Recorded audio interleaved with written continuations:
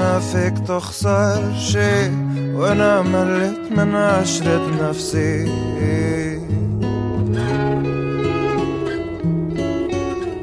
Hi, I'm Lina and welcome to Belongings, a podcast where we talk about home and have conversations about the places that create, shape, and sometimes break us.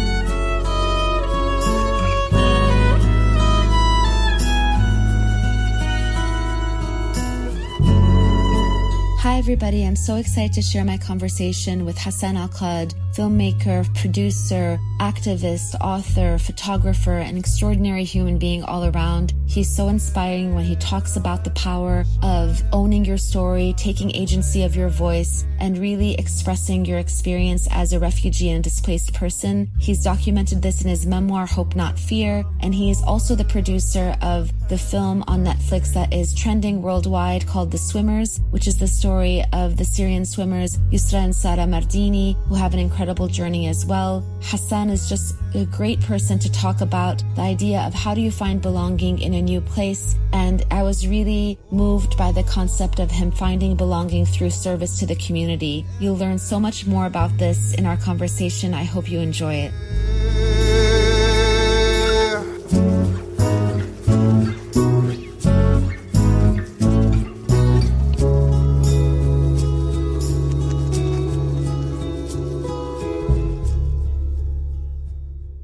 Today we have on episode of Belongings, Hassan Akkad, who's a friend of Karam Foundation, a friend of mine. I'm so proud and honored to call him my friend. Welcome, Hassan, to Belongings. Thank you. Thanks for having me. And to all of you who don't know Hassan, I want to let you know a little bit about this extraordinary human being that we're so proud to have today on Belongings. Hassan Akkad is a documentary filmmaker and an activist living in London. He fled Syria in 2012, and after a punishing 3-month journey across Europe, he arrived in London. Akkad was a part of the team that created Exodus, Our Journey to Europe, which won the BAFTA for Best Factual Series or Strand in 2017. He has worked in film and TV production and for Choose Love, a refugee advocacy organization who are also our friends, until the COVID-19 pandemic in 2020 when he took a job as an NHS hospital cleaner at Whipps Cross Hospital in East London. He documented the pandemic through photographs of his colleagues posted on social media. His posts went viral and he has since been featured in Vogue, Al Jazeera, The Guardian, BBC News, and The Independent, and many more. Dua Lipa named Hassan her real-life unsung hero in 2020 for GQ magazine. Hope Not Fear, Finding My Way from Refugee to Filmmaker to NHS Hospital Cleaner and Activist, a memoir, is his first book. Welcome again, Hassan. Thank you. Thank you very much. So your story is a very long one, a long journey through geography, through different methods of how refugees traveled from Syria to Europe in the last 10 years. A familiar story, but also a very unique one to every person who's made this journey. So I wanted to start by asking you if you could talk to our audience about your journey from leaving your home in Damascus to arriving in London. Yes, it was quite a journey. And before I tell you this, I remember back home in Damascus, because American pop culture had a massive influence on us teenagers growing up in Damascus. So I remember watching the film Eurotrip with a bunch of my friends. And Eurotrip is a film about a bunch of American guys and girls traveling around Europe and, you know, being young and having fun and partying and doing all the things that you do when you're young. So I remember watching this and thinking, well, will my friends and I ever go on a Eurotrip?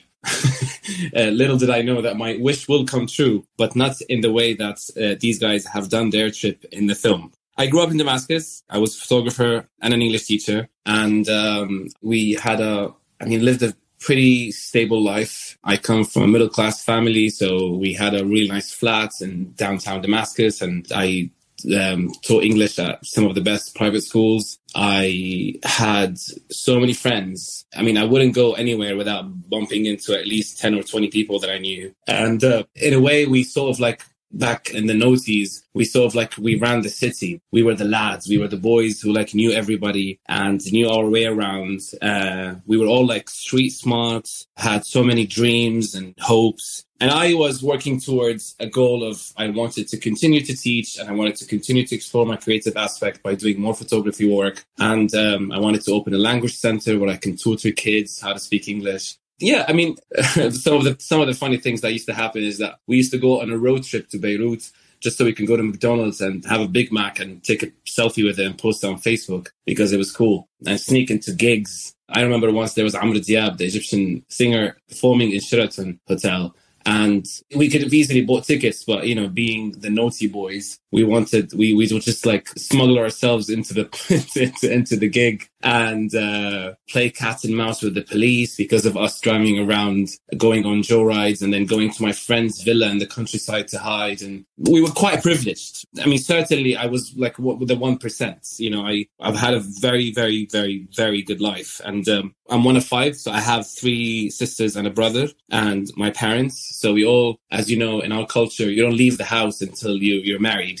So we all stayed under the same roof. My brother worked in a bank. My dad had a pizza restaurant. I was a teacher. My sisters were studying. So yeah, it was just wonderful. You know, it was the only thing that was missing from that life, I think, was the freedom of movement, traveling, going to Europe or going to Africa or Asia and like explore and see the world. We couldn't because of our passports. They couldn't take us anywhere. And obviously, I mean, back then I say that this was the only thing that was missing, but there was also, I mean, without diverting into politics, but also we were politically hijacked. So we didn't really know much about how our country is functioning or what's going on behind these closed doors. And there was this parallel Syria that existed in the shadows that we sort of tried our best to stay away from because of the rumors that we heard. And it was best for us to leave it behind and just live and have a good time. Things obviously changed drastically after the Arab Spring sparked in Tunisia. And then suddenly everyone became switched on and everyone got involved. And it was like some sort of like a collective awakening that happened, fueled by what's happening in our neighboring countries, and also fueled by this youth naivete where we actually thought that we can change things, not knowing what we want to change things to, because again, we weren't politically taught, but we wanted some sort of change. Things have gone really, really badly. And naturally, none of me and my best friends, the people that I referenced before, wanted to leave. But then it became nearly impossible because there was military service for some of us. Some of us got into trouble with the police, so got detained. I'm one of them. So this home, this Damascus that we basically ran and we flourished in, very, very quickly moved from being a comfortable home to like a big prison. And, you know, as humans, when you're not comfortable, you move. That happens everywhere. If you live in, I don't know, New York, and you're not comfortable in the neighborhood that you're in because it's noisy or it's because there's a high level of pollution, you just move to another neighborhood. That's what humans do. And that's what we did. We just moved out of the country. But then that was the sad part of it, is that we got dispersed. So people went places. I went to Lebanon. My best friend went to Egypt. Another one went to Turkey. And I tried my luck in Lebanon and then it didn't work. So I went to Egypt and it didn't work. And then I went to the UAE and I got a residency for like 2.5 years. So I stayed there and then I went back to Turkey. And for 3 years, all of us were sort of like touring around our country of birth, hoping that things will be resolved soon and we can go back. But things kept getting worse. So then the decision was made that we have to go to Europe. It's not like my life was in danger in any of the Arab countries that I lived in, but I couldn't make any of them home. And for you to make a country your home, I think an essential part of turning a country into your home is to become a citizen, is to hold the country's passport and nationality. That's not possible in the Arab world. You can only get a temporary residency that you have to renew. And if you get into trouble, you might get deported and your visa will be cancelled. And it takes away the sense of security and stability from you because your situation is always in danger. So I did a basic Google search and I found that, England, first of all, I knew that England can, English is the language spoken in English because I studied English literature back home. But I also found out that, if you come here and you are a law-abiding citizen and you live for 6 or 7 years, eventually you become a citizen. And that was a big reason why I decided to come here. So I went on a journey that I walked in the footsteps of millions of people who were doing the journey back then, traveling from Turkey to Greece and then on a dinghy and then from Greece, traveling up north to Macedonia, from there to Serbia, from there to Hungary, to Austria, to Germany, to Belgium, to France. And from there, I waited for a couple of months trying to get into England, and it didn't work. And then finally it worked after 9 months. It wasn't sort of the Euro trip that my friends and I always talked about and dreamt of doing, because it was in the back of lorries and it was on crowded dinghies and using fake documents. So it wasn't it wasn't all great, but it was our only option. Again, because due to the lottery of birth, we were born with the wrong passport. So we couldn't just get on a flight from Turkey and then land in London and then claim asylum. We had to go through the back door. So yeah, so that's my journey. I know that you have many more details, and you've documented this in your various films and projects and in articles and in your book. And so I encourage everybody to go in deep into Hassan's journey, because like he said, you followed in the footsteps of millions of people. And so many people took almost this exact journey and also pieces of it and had all their individual experiences. And it's heartbreaking, because I know from the minute in Damascus when you started participating in the protests and you paid a heavy price in terms of you were imprisoned, you were tortured, you had to flee. The journey across the sea is one that many people had to endure as well, and many people actually died. So it's just, for me to hear this I always think about all the other people that took on that same journey, and many people lost their lives along the way. Lost their lives and lost pieces of them as well. You lose a part of you that is really hard to rebuild, because it's quite extraordinary for a group of people, and by here I'm saying Syrians, or like our population, to go through what we had gone through. Because we had gone through a civilian uprising, which was empowering and incredible and was great. It turned into a civil war, which turned into a proxy war, and then genocides and slaughters and people losing their loved ones and people losing their businesses and their homes, and then exile. So I think it's not unique to Syrians. Obviously, other diasporas have done the same things or even worse. We had our Palestinian neighbors, we had our Iraqi neighbors who've, endured similar hardships. But it is incredibly difficult what we had gone through. And I think it's a testimony to the fact that I look at my friends right now and they're settled in their new homes and they've built new lives. It's a testimony to their resilience, the fact that despite everything that we've gone through, they managed to find home somewhere else. And it's very unfortunate and it's quite depressing. You've got a generation of kids who didn't go to schools. You've got insane levels of traumas and mental health problems that was inflicted on millions and millions of people. So that's a really hefty bill that we had to pay. But yeah, life goes on. It's completely out of control. We didn't bring this upon ourselves. It was enforced on us. Absolutely. And I want to go back to, the beginning of your story, which for me, it's so powerful because I think it's also a forgotten part about the Syrian revolution and pre-revolution times, is about when you even talk about the parallel Syria. I connect to that so deeply because that was my life in Aleppo as well. I was in part of that parallel Syria where we're very privileged. We have a life of having access to what so many others never had access to. But even within all of that privilege, there was that thing that was missing, which was freedom. I'm an American citizen, so I always had the passport, so I could move around. But you still felt that while you're in Syria, there's a limit. There's all of that, the beautiful things you talked about in terms of your neighborhood and your family and being from a place like Aleppo or like Damascus and anywhere in Syria where you are really rooted into the land itself versus your actual political reality and being young and not you said it so clearly about wanting change, but not knowing what that was, but knowing that change was needed. And that spark that happened during the Arab Spring is this is the chance. I was not there. So I watched all of this from afar, really in so much awe, because what you all were doing on the streets was something that we never thought we would ever see in our lifetime. And it was extreme bravery. And nobody ever thought that the result was going to be what happened. But I don't think people remember where those actual roots were. And there were people like you, people that had that stability in terms of a job and in terms of a home and in terms of, a real life, that you were somebody that had options, but you still took to the streets and risked it all for that concept of freedom.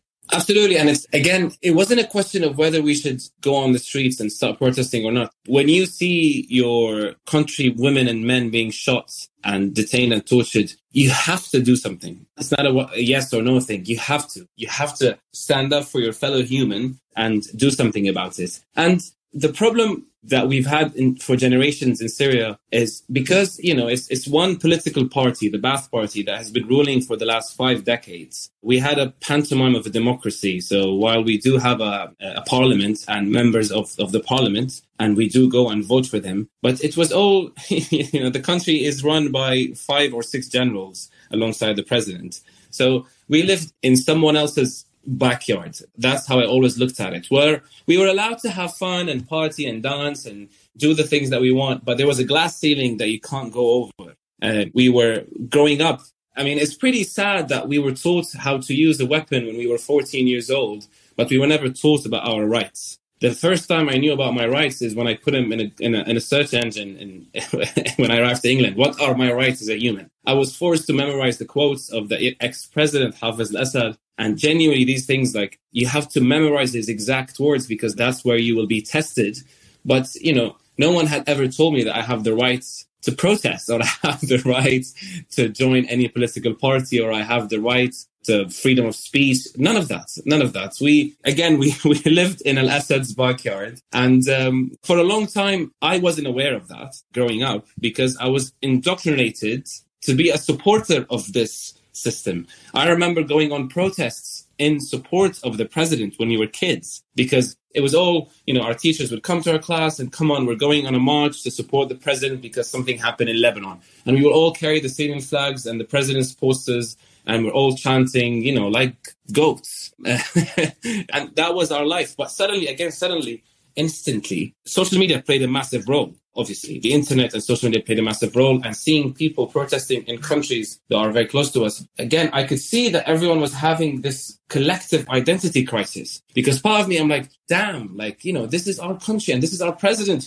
is the only president we've had. So what's the alternative? But then I can go on Facebook and watch activists in Cairo on Tahrir Square talking about change and talking about democracy and talking about, end of police state. And that looked promising to me. That looked amazing. And that's hence why tens of thousands of young and old Syrian men and women took to the streets, because it had to be done. And it's a tricky one, because now I ask myself, was it the right thing that we've done? And I still don't know the answer to that, because we're talking about something that happened 10 years ago, 11 years ago. And if I knew what will unfold as a result of what we did, I wouldn't have taken part, to be honest, because I think, we're talking about hundreds of thousands of deaths and millions of displaced, and the society has completely collapsed. So to me, personally, I think it's pretty selfish if I can sit here in the comfort of my home in London and tell, yes, we've done the right thing. We didn't do anything wrong, but we didn't know who we were dealing with. And I remember my parents telling me that very clearly, because my parents, they were around when the massacre in Hama took place. They were around when the massacre in Tadmor prison took place. They know how far they can go. I remember my dad very clearly saying, you don't know who you're messing with. And I think, yes, we didn't. We didn't know how vicious and how barbaric and how low they are willing to descend. Absolutely. I think this is, again, you're telling a story that millions of Syrians and people around the region understand it very clearly 11 years after the Arab Spring. And really the dreams and the hopes of so many young people and old people across the region of just having what you just said, the basic human rights. And I think that's a forgotten piece. It's such an essential piece of the Arab Spring, but it's forgotten in the midst of the wars and everything that happened and unfolded. And like you said, something that was absolutely not the people's fault or deserved, and it's still ongoing. And that's what people remember and think about when they think about Arab Spring in such a negative light. But it is that at that basic level, people demanding their human rights. Yeah, absolutely. So moving ahead to talk about home, because this is what this podcast is about. And I know that there's several layers of home and belonging, and we want to talk about the different facets. I asked you to map your home. And so you drew a map before this podcast started. Yes. And we'll be sharing the drawing as well. Could you tell us about your map of home? My map is a drawing of a sunflower, a terrible drawing of a sunflower, because I'm not really good at drawing, because I like sunflowers. And so the sunflower is me, and we see a small sunflower beneath the sunflower. Under the ground, we see big roots. And one of the roots takes you to Damascus, where I'm from, and one of the routes takes you to London. And the idea behind that is because it's something that we say, like, if you try to trace your roots, where you're from. And I think my physical roots obviously are from the old city of Damascus. That's where my parents are from, and that's where I'm from. But recently, I think the idea of home to me is no longer this rigid, static place. I think it's more flexible. I think we carry home with us. And I certainly, I mean, having lived here for the past 7 years and recently became a citizen, so to me, I'm like, I have roots here. So I have roots in Damascus and I have roots here. And, you know, I think to me, Damascus and London go hand in hand when it comes to home. I love that. And I love the unknown roots as well. Yeah. Forward in the future. So you mentioned that you were an English teacher and also a photographer even before leaving Syria. And I wanted to ask you about that creative side of your life, about photography and then eventually filmmaking. How did that come about and how did that become such an essential part of what you do now in terms of making films and documentaries and storytelling through images? I think I inherited it from my dad. I remember growing up, I mean, when we were little kids, my dad had an analog camera. And he also had a video camera, and he used to document every movement of us. So I was always fascinated by my dad doing this. So when I grew up, and my dad was still is, like you have to work and save money if you want to buy something for yourself. So I remember taking the first job and saving enough money so I can buy a camera. And I went to Lebanon and I bought a semi-professional camera, a Canon one, with a good lens. And I came back, and it was the time during when Facebook was still very popular. And I was the go-to person for anyone wanted a profile picture.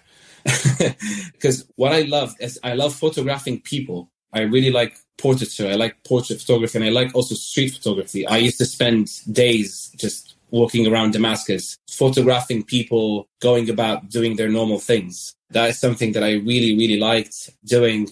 And it came, I think, from my interest in storytelling, because I've always liked stories. And I think photography is telling stories. You're telling a story visually, not linguistically. So I always had a camera around, always photographing my friends, always photographing people, like little corners. I find beauty in the most unimaginable places ever. So that naturally, when I think of where I am right now, the fact that I taught English for 5 years, and, you know, when you're teaching, you're telling stories, and I did photography. So these two skills, I think they both morphed into doing what I'm doing right now, is working in film and TV. I still do photography. I no longer obsess with the quality of the lens that I'm carrying or the camera that I'm carrying, because my work when I was documenting my colleagues in the hospital and during COVID, I was photographing them on an iPhone X. And some of these pictures ended up in the National Portrait Gallery in London, which is a very prestigious place for any photographer to have their work displayed in.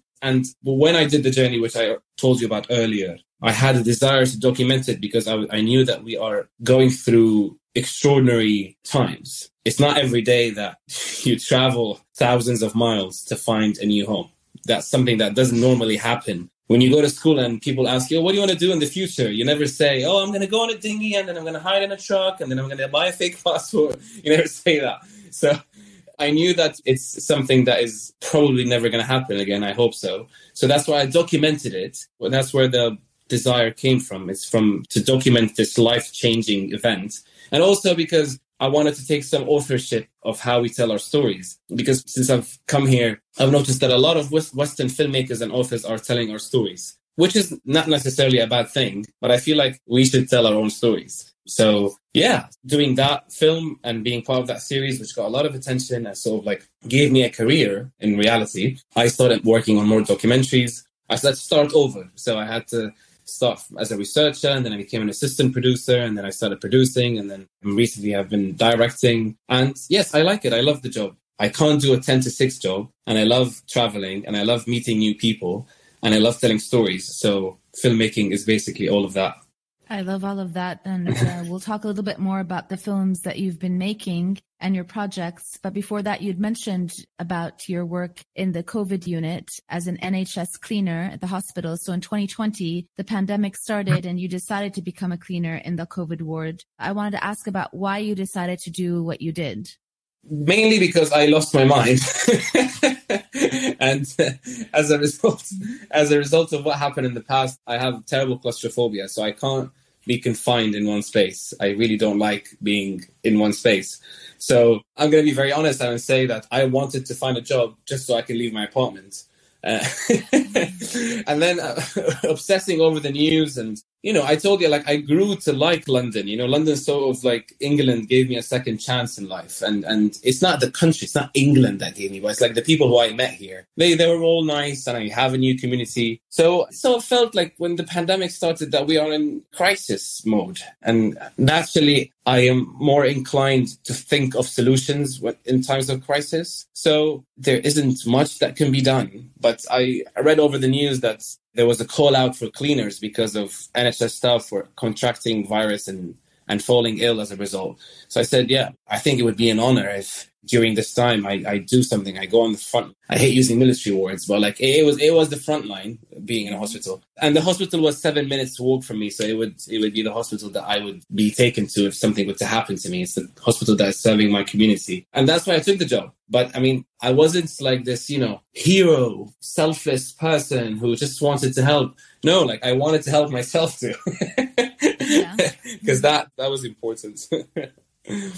I mean, I think that you were doing a lot more than that. And I know that your photographs actually impacted so much, and you're actually reporting, and your social media posts shed such a big highlight onto what's actually going on inside these COVID wards at a time where a lot of us, we were at home, and we didn't have an actual window into what was happening for people like you and others. And most others actually did not have a platform, did not have a voice, did not have a microphone or social media platform to be able to express what was going on in these wards from the point of view of the cleaners and the essential workers that were happening, that were there serving others in this very dire time and a dangerous time. And so one of the videos that you made directed towards Boris Johnson went viral. You made it in your car after a particularly difficult shift. Can you tell us about that post and why you made it, and what you were feeling at the time, and also your reaction to when it went viral? So when I took the job, I wanted to clean. You know, I didn't want to campaign. I didn't want to become an activist. I didn't want to take pictures. I just wanted to disinfect the ward and clean. That was purely my intention. But then I realized that all my colleagues, 18 of them in the ward, were born outside of England. They were all immigrants. So I found that very interesting that, you know, like a group of people from Ghana and Nigeria and the Caribbean and Spain and Syria and Italy and the Philippines were all in one ward in London working together. So it's sort of like, you know, that thing, again, because because I'm a creative person, I thought about it. I was like, that's an amazing story. You know, like it's a story of diversity, of people coming together in the hardest of times and from every corner of the world. So that's why I started taking their pictures. So I started posting literally just portraits of my colleague with their permission, obviously, and then writing a very short caption, just saying who they are, where they're from, what their hobbies are. And that was literally all I did. And people love these posts because I was highlighting the value that immigrants bring to England. And this is something that I have been doing professionally for the past 7 years. Everything that I do, it falls under the realms of advocacy and raising awareness. And people love these posts, and they went viral. And then the government decided to issue a bereavement scheme where basically anyone who dies in a hospital while working in the pandemic, their families get indefinite residencies if they are immigrants. And then the government decided to exclude cleaners and porters and healthcare assistants, basically the people who need it the most, because that's in Britain. If you walk into any hospital, you see that people who do these jobs are normally Black and brown people. So I was a bit shocked of that because I felt like, you know, this is not how you treat people who are risking their lives and their families' lives. You should actually be reassuring. You should protect them. You should be out there supporting them, not telling them if you die, your family is getting nothing. Unlike the doctors and the nurses, because you are not that much value to us. So I felt like I had to do something. So in my head, I was thinking that this is very unjust and it's very unfair. And I feel like anyone who would know about this would not condone it. So that's why I wanted to put a video out. So I just sat in the car and recorded a message to the Prime Minister, and just literally in 2 minutes saying, "Hi, it's Hassan. I took this job and I just found out that you did this." And I just told the story, basically. And within 4 hours, the government announced a U-turn and saying, yes, we will include everyone. And it wasn't just my video that did that. Lots of people were talking about it, and there were a lot of politicians addressing it. But I think I sort of like gave it a tiny push by making it go viral on Twitter. And yes, that felt great. I felt really good that I was able to do that, because that made me feel like I belong here. It made me feel like, you know, I am part of this society. because this society has given me a lot, but I feel like I've gone full circle and I've given the society back. So yeah, that's how it went. I mean, it's really an incredible story and an incredible thing, because it reminds me of two things. First of all, I mean, I don't know if you feel about this the same way, is that while you're just speaking, it just shows, I know that people do a lot of activism across the world. And, in America, we're doing a lot of activism for different causes. We have a lot of causes right now here in the US. We're in crisis mode here too. And not every time you do something, you'll find a result. But yours is a very rare account where you did something and there was a result. And it wasn't just you, it was a lot of other people as well. But when you put that against, when we go back to the beginning of our conversation and the protests, it just almost shows you again that our voices matter. And you found that your voice matters somewhere outside of Syria. And that's where really a lot of heartbreak does come in, because it justifies a lot of what we were trying to do at the beginning of the revolution and the voices of the Arab Spring. And it shows that people do have power in their voices. And that's probably what the scariest part of it was for the authoritarian regimes that everybody was fighting. But what you did was actually very remarkable in terms of that reversal is very interesting to me as well. It's one of our really core concepts of the work that we do with Syrian refugee youth, is that idea of how do you find belonging within serving your community where you are, and that you find that belonging where you are and through service, and not necessarily only saying this is where I'm from or even where I'm going to. It's where you are right now. And I think what you did was an action that really shows that in very clear form. I mean, I wouldn't even have thought that you would say that this is what made you feel like you belong, but I wanted to ask you about, you had said in an interview this concept of this was a reversal, almost a reversal of power and the voices of power, because, and it goes back to what you were talking about in terms of authenticity and people being able to tell their own stories within these portraits and within this work, that you were able to kind of reverse who speaks and who is giving the flow of information from the people that were always at the bottom of the pyramid of power to the top. So can you talk a little bit about what you meant by that? I purely meant is that for a very long time, I felt that, I'm speaking as a Syrian displaced person who lives in exile. I always felt like so many people are speaking on our behalf and advocating for us. And I didn't feel like I had a seat at that table. All these meetings and all these conversations were taking place, and people were making all these decisions. And I didn't feel like we didn't have enough representation of us Syrians who had to go through what we just talked about. And I felt like our voice was missing. So by doing what I did, in a way, I felt like it sort of restored my confidence and my self-esteem that actually we can get stuff done. We have a very strong voice. We have so many tools at our disposal, and we have these platforms. So what is stopping us from utilizing all of what I mentioned above to address the issues that we care about? And again, I'm not criticizing people who are lobbying for us. I think they're doing an incredible thing. Anyone who is not Syrian and who, speak for us and highlight our issues or keep this conversation going, their work is much appreciated. But I feel like we should exist in these discussions. We should have a seat at that table. We should represent ourselves. And that's something that we can do in your sector. So that is why, Lina, having you run Karam Foundation is an incredible thing. You're someone from Aleppo who understands the culture. You've got the lived experience. You are very aware of your privilege. You said, I've always had an American passport, so I've always could travel. But I love that you run this NGO. And that's why I love someone like Waad al-Khatib, who is directing her own film, telling her own story for Sama. I love what a lot of activists in Germany are doing, trying to get these officers from the Assad regime who escaped to Germany.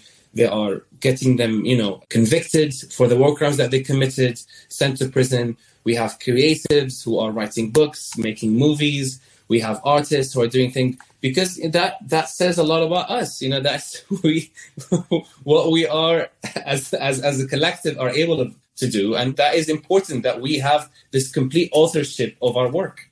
Yeah, I really think it's very, very powerful. And I think we need all of the voices. It's important, but our voices are very important, and uplifting the voices of Syrians themselves. And like you said, the people with the lived experiences is so important. And so this brings us to the question about hope, not fear. I love the title. Your memoir is very powerful. And I wanted to ask you about you. So you took all of the visual work and you poured it into a written piece of work. How was it? How was it writing your memoir? And what are the takeaways from that experience? The takeaway from that experience is that I would never write a book again, because it's extremely difficult. And it's actually, I mean, I had someone who was doing most of the writing for me. I had Rebecca Lay, who was my co-writer. Without her, I couldn't have written this book. So I had all of that help, but it was incredibly debilitating to write about something which is, Hope Not Fear is not a trauma porn sort of book where you just read about trauma, and it doesn't exploit the difficulties and exploit the traumas. It also highlights the funny bits, and, it's a human story with the ups and downs. But it was really, really, really hard to get it done and to publish it. I mean, because I was working on a film and I was writing this book, and I was also going through a breakup, like a terrible breakup, and so many things were happening.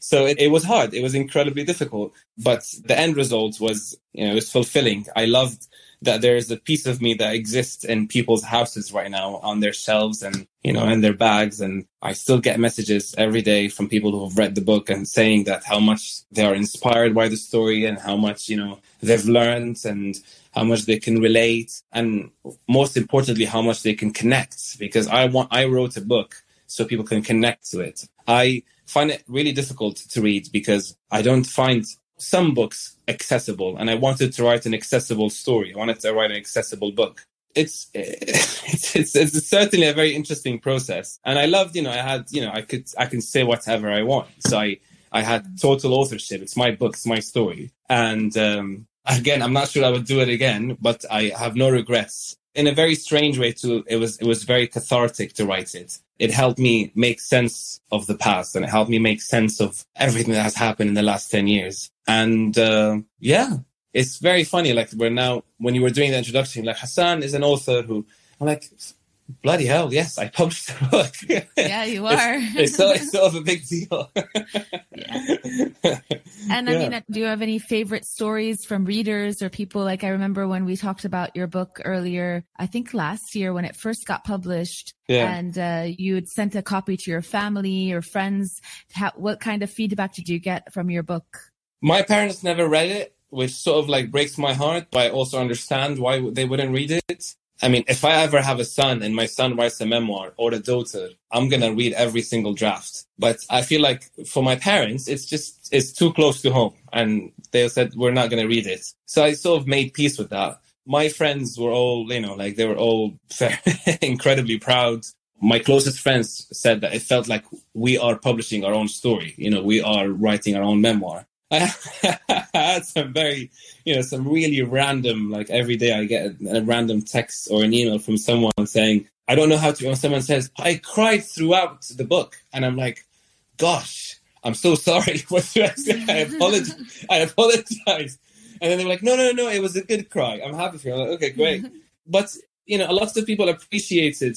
They felt like they are reading a story that could have been their neighbor's or their boyfriend or their uncle or their cousin's story. And that's exactly what I wanted to say. And that's how I wanted the story to be written. Because for a while, the way we were portrayed in the media, as if like, we are this population of people that existed in this faraway land where there was so much blood and destruction and fire. And no one like really mentions what happened, any of that. So that's why we were always portrayed as victims. And while I am a victim in my own story, but I sort of tried to humanize my story by mentioning the funny bits. I talk about the first time I had sex as someone who's growing in a Muslim conservative house and how I felt. I mentioned, going with my friends and smoking a spliff. I don't know if that's going to make it to the episode, but anyways, I'm just going to keep on saying it. But I mentioned about my relationship with God. I talked about going to Friday prayers. I talked about the role of my dad in the family. I made it a universal story. It's a human story, and that's what people appreciated the most. Yes, absolutely. And I think that's, those are the powerful parts of the story of like building out that full human experience, because people think of refugee or Syrian or Palestinian or Iraqi, like being as like a separate kind of human, sometimes not even human. Yeah. And it's crazy. So like, I really appreciate it. Will it become a film itself, a movie, or no? Is that in the works? It's never going to become a movie, no. Okay. I think it should exist in the book. And there are so many other incredible stories to be told. I feel like my story has been given enough air. Actually, my next question is specifically about this, because I read also in another interview that you'd said this sentence that really moved me. And you said people always want to see you as some symbol of pain. And so I wanted to ask you, do you ever get tired of telling your story or being defined as refugee or a displaced person or activist or all of these things that you're doing? I sort of struggled with it for a long time, but I was the one who put myself in that situation because my friends who I've traveled with, one of them got a job at Amazon when we arrived and has been working for Amazon since then. The other became an electrical engineer. The other is working as a technician in a TV station. I made a decision to put myself out there and to share my story. And it's sort of not just for the sake of sharing my story, it's because I know how advocacy works and I know how I can use that to call for action. I can raise money. I mean, in the past 6 or 7 years, I've raised hundreds of thousands of pounds for causes by being out there and by speaking out, by sharing a story. And obviously, there's a side effect. The side effect is that you become defined by your story. So while we work really hard in our healing time, we work really hard not to be defined by our trauma, but then people unintentionally start defining us by our trauma. So for a few years, people will say, oh, yeah, he's Hassan. Yeah, he's this guy who was on a boat and he's a refugee. And that's why writing my story in the book, Hope Not Fear, was important because I want to talk about all the things that people usually leave out when they think of me.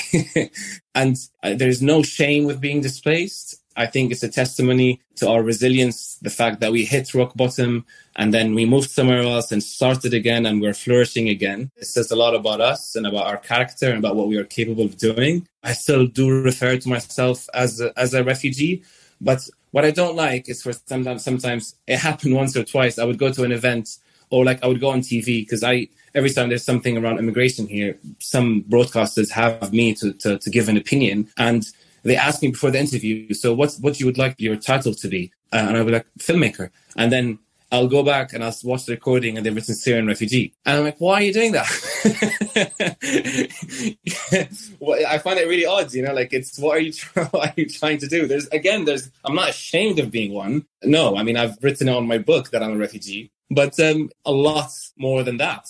I mean, I can relate to that in terms of our work in that this still happens, but it used to happen a lot more around when the war was really raging in Syria in 2015, 2016 with the exodus of people who took journeys like yours. And I would be invited to be on the media. And when we would talk about our work, it was too hopeful. People didn't want to hear about innovation and creativity for Syrian refugees. It was almost like, this give is me not trauma. Something. Give me trauma. Give me the kids in the camps in the mud. Give me all of give me the suffering. People wanted to see that. And I would always reject it because it's this exists. I'm not saying it doesn't exist, but also this is not what defines people. It definitely does not define children and young people. And you have to uplift dignity, and people have dignity. They didn't lose their dignity. We just show them in a way that's undignified to show, that's how we build empathy, is that I have to see the suffering. And it's not to disguise it or hide it, but that's not the only face of a human.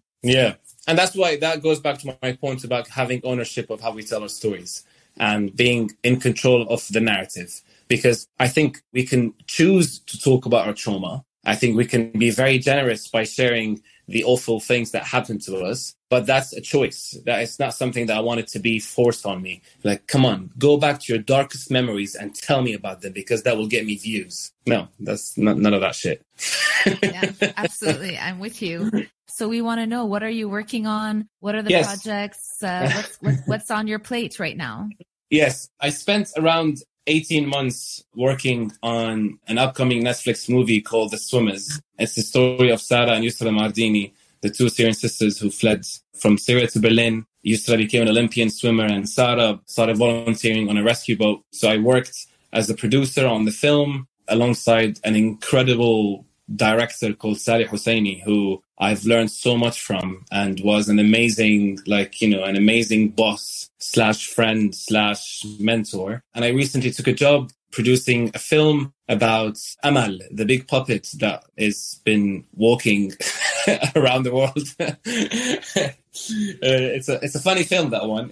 We're still trying to figure out how we're telling the story, but I've been doing that. I'm working with Choose Love as a creative director, so I'm making charity films, and everything that I do is somehow around displacement and migration, because the charity film that I made, it was for a charity called The Bike Project, and it went really, really well. I made a music video for an artist called Anne-Marie. She's huge, and she wrote this song with Ed Sheeran, and they wanted a story for the music video, and I made a music video about a young woman from Aleppo who lost her leg in a bombing and then came here and became a runner. So I told her story in the music video. I'm trying really hard to get more stories of displacement into pop culture, because that's how you reach other audiences. So pop culture, like movies, podcasts, music videos. I got a commission from the BBC to write a script for an idea that my friend and I pitched. It's a really funny concept about, it's not funny, it's scary, but it's about the rise of fascism in England, and this group of people who decide to fundraise and buy a boat and go stop the dinghies from crossing the channel, and then a lot of drama unfolds. So you're going to start doing that soon. I've met an incredible guy from Sri Lanka. There's also something that I'm trying to get outside the Syrian circle, because I feel like due to the hierarchy in this world, we get more attention than other diasporas. So I met this guy who's Sri Lankan, Tamil Sri Lankan, and had gone through unimaginable things. And he's gone in his life on a very, very incredible journey in England, coming here without speaking a word in English and navigating the hostile environment for 7 years without any status, to him becoming a lawyer and taking the government to court and suing them and winning. So it's an incredible story of someone who goes full circle. And I've just finished writing it, and I'm trying to make it as a TV show, so I'm trying to get people involved. Yeah, that's what I've been working on. Yeah, it's so interesting and really powerful, and we can't wait to see all of these pieces. We were involved with Amal as well, and I'm really interested in seeing this film. I want to see the swimmers, all of these pieces. So you've been really, really busy, and we just love all of the work that you're doing. And Thank you. It's very, very I love the work that you're doing. I mean, I'm not gassing you up now intentionally, but Karam Foundation has this very special place in my heart. As someone who used to be a teacher, and as someone who believes that rebuilding a society starts from the classroom, I genuinely think that what you do is priceless, and always in awe of you and your work. Thank you. Thank you so much, Hassan. So we've taken up a lot of your time. I'm going to go into the rapid fire quick questions before we close out our conversation today. So my first question is, to complete this sentence, home is where? London for now. London for now. This second question I'm actually having, you're one of the, I don't think I'm going to have always people that have been displaced as the guests of Belongings. I have all different kinds of people on. And so this question I modified for you because it was a conceptual question for guests, which is, if you had to leave home and take one belonging, what it would be. And you've actually went through that several times. So what is an object that you've taken with you when you've had to leave home as a memory, or something that you wish you could have taken? I wish I could have taken some of my mom's cooking. That would have been very handy along the way. I mean, funny enough, there are so many things that I wish I took with me back then. But then I realized that luckily I didn't take them, because my bag sank in the Aegean when we were crossing the sea. So they would have they would have been in the bottom of the sea right now. But honestly, I no longer have any attachment to objects whatsoever because of how many times I have moved places so far. So I think if I'm being a bit, abstract, I think I wish I was more present around my family before I left, because these are the moments that I think are irreplaceable. Absolutely. I think a lot of people would connect to that. Yeah. And you don't have to be a refugee to connect to that at all. My next question is, what's one piece of advice that you would give a young refugee who's trying to find belonging in a new place? Community. I think community, make friends. I know it's hard, but go out there, and it can be very lonely, especially if you are detached from your loved ones and from your network of support. But people can really make any place feel so much better. So find your community. You've called many places your home, or several places your home. We would like to ask you for a list of 3 unexpected places that people must visit in the place that you call your hometown. Amazing. Yes, wonderful. Definitely Glastonbury Festival.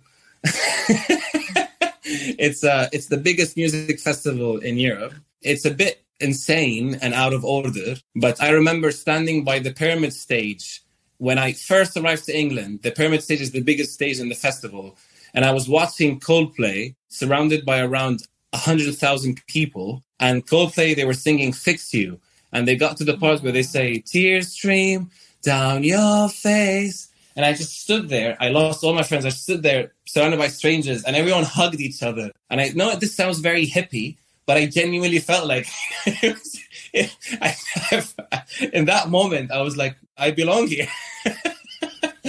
So Glastonbury Festival and the Somerset Cider Farm in Somerset in Borough Hill. It's my friend's cider farm, and it's the most beautiful place on earth. It's 200 acres of apple orchards, and they've got a log cabin in the middle of the farm and a little pond. And it's the most peaceful, most incredible, beautiful place ever.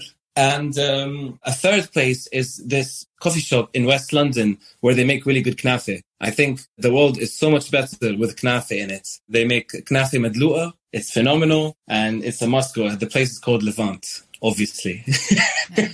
And obviously now we really know that you're Syrian. Finally. I love, that's an amazing list. It's one of my dreams to go to Glastonbury. I mean, I love Coldplay. I actually saw Coldplay recently in Chicago, but it's my dream to see Radiohead at Glastonbury. Oh, wow. Yeah. That's on the bucket list. And my next question is, what dish tastes like home to you? Oh my God. So what dish tastes like home, or what dish is actually home? Because if the question is what dish is home, then definitely yabra, vine leaves. But it will have to be the way that my mom makes it, because it will have a dangerous amount of garlic with a lot of layers of meat and chicken and fat. So that's, I mean, I think that says a lot about us. If that's for me, that's home.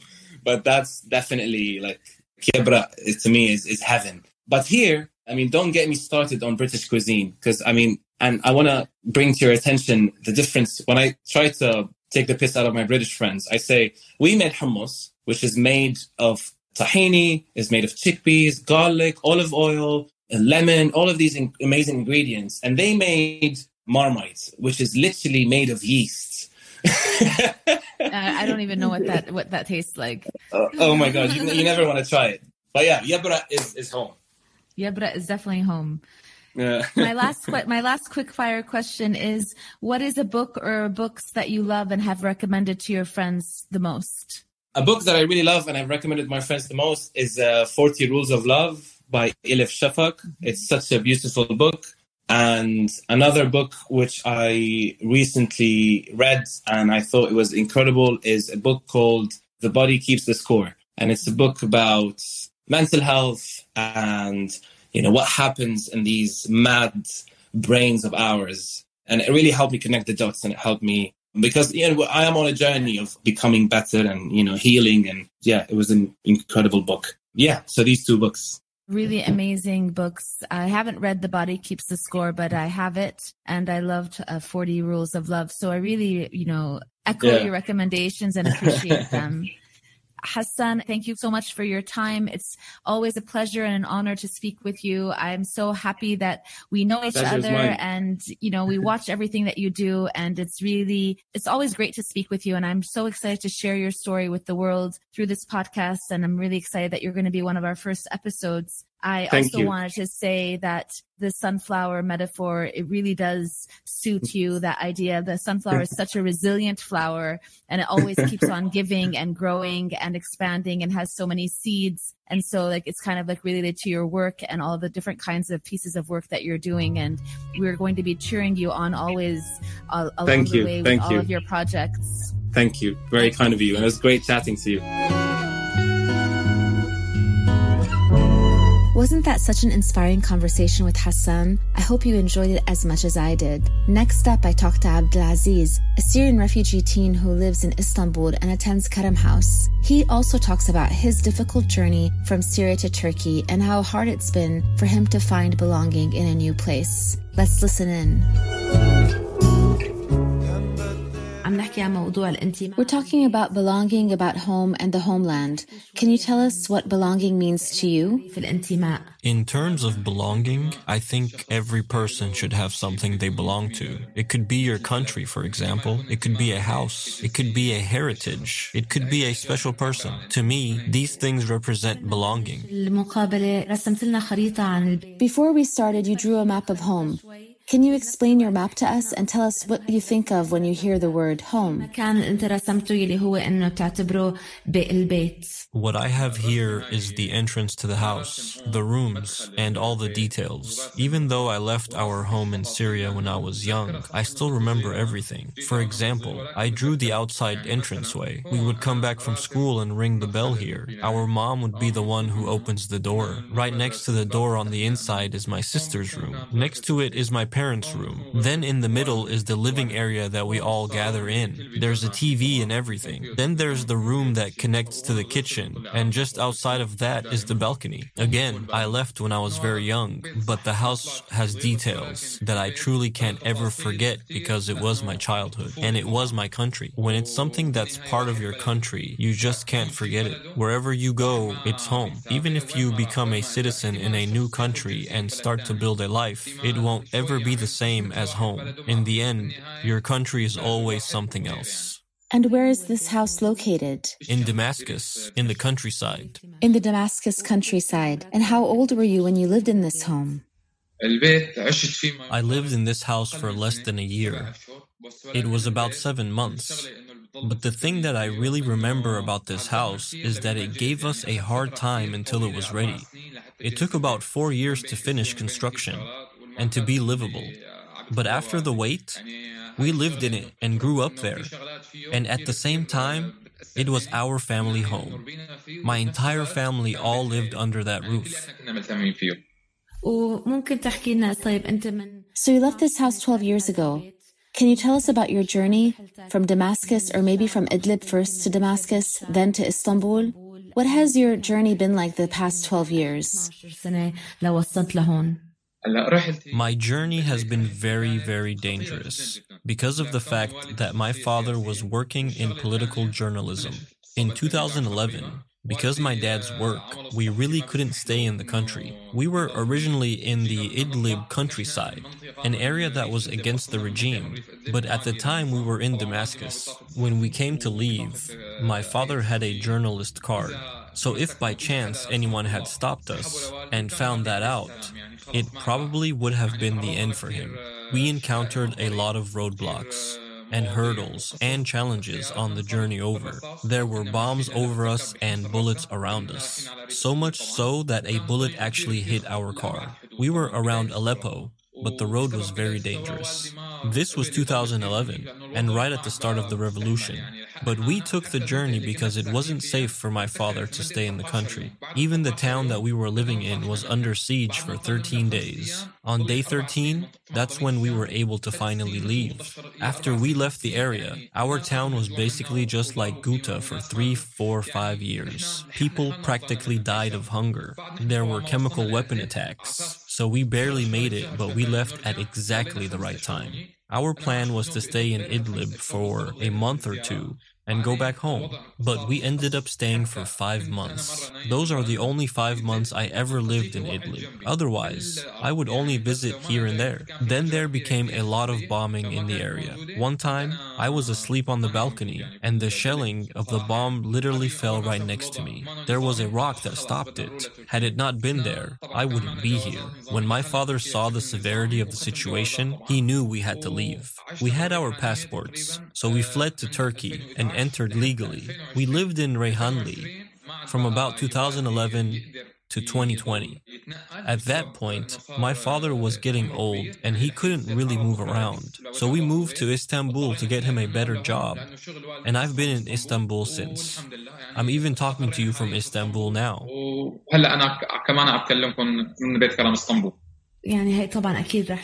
This sounds like a really hard journey, and it sounds like you faced some really harsh situations. Do you think of these difficulties that you lived through in Syria as a young boy in school? I mean, you were really young when you came from Syria to Turkey. Do Did you encounter any further difficulties in getting used to life here in Turkey? Difficulties are inevitable. When I first came here, I knew I had to master the language. I knew I could get by between my English and Arabic skills, but it wouldn't be the same as speaking the language that everyone used here. The Turkish language is really hard because of its pronunciation. I think you can learn French and English much easier, but Turkish pronunciation is really difficult. So much so that when you learn Turkish, you have a hard time pronouncing English afterwards. But in terms of school performance, I wasn't lazy or anything. I first started in an Arabic school, so I didn't face any trouble. But when I moved to a Turkish school, I really stepped up. I started taking accelerator language courses to keep up with everyone else. One thing that was difficult was assimilating with the community. Obviously, when you move from country to country, there will be tough times, but feeling a part of the community was by far the hardest. You don't know the culture. You don't understand what's going on.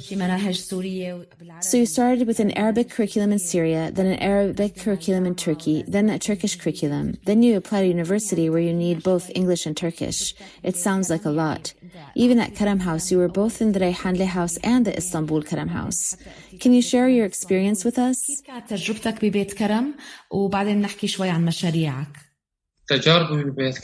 My time at Karam House really benefited me. I was able to explore different academic subjects while meeting new people. And it was at the age when you're learning about life and about yourself. We had the opportunity to learn from people from various backgrounds and grow as individuals. I also learned so many new programs like Rhino and Arduino. I got to the point where I could go downstairs and use the laser cutter on my own. After graduating, I visited my friend at the factory where he worked and found that they had a laser cutter just like the one at Karam House.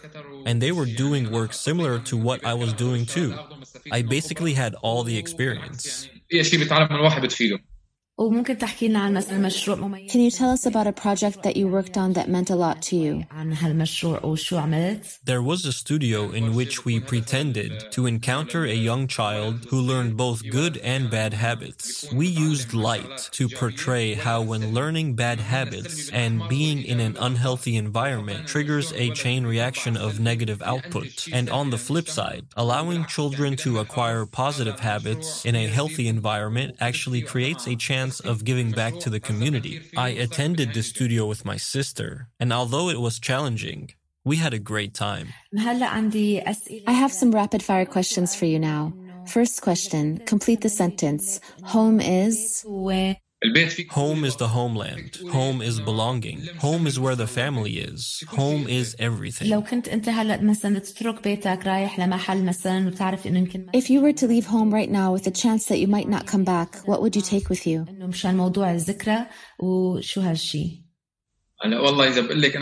I don't think there's anything I can really feel connected to. I've lost a lot of things and learned to live without them. What matters to me is my health and the people that I love. That's the truth. I'm not really connected to anything.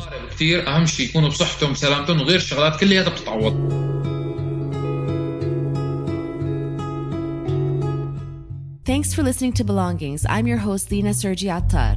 I hope you enjoyed the conversation and found it to be meaningful. This episode of Belongings was produced by Rama Majzoub and Noor Al-Ghrawi. Episode research by Ghania Chowdhury. Podcast artwork by Suleyman Faour.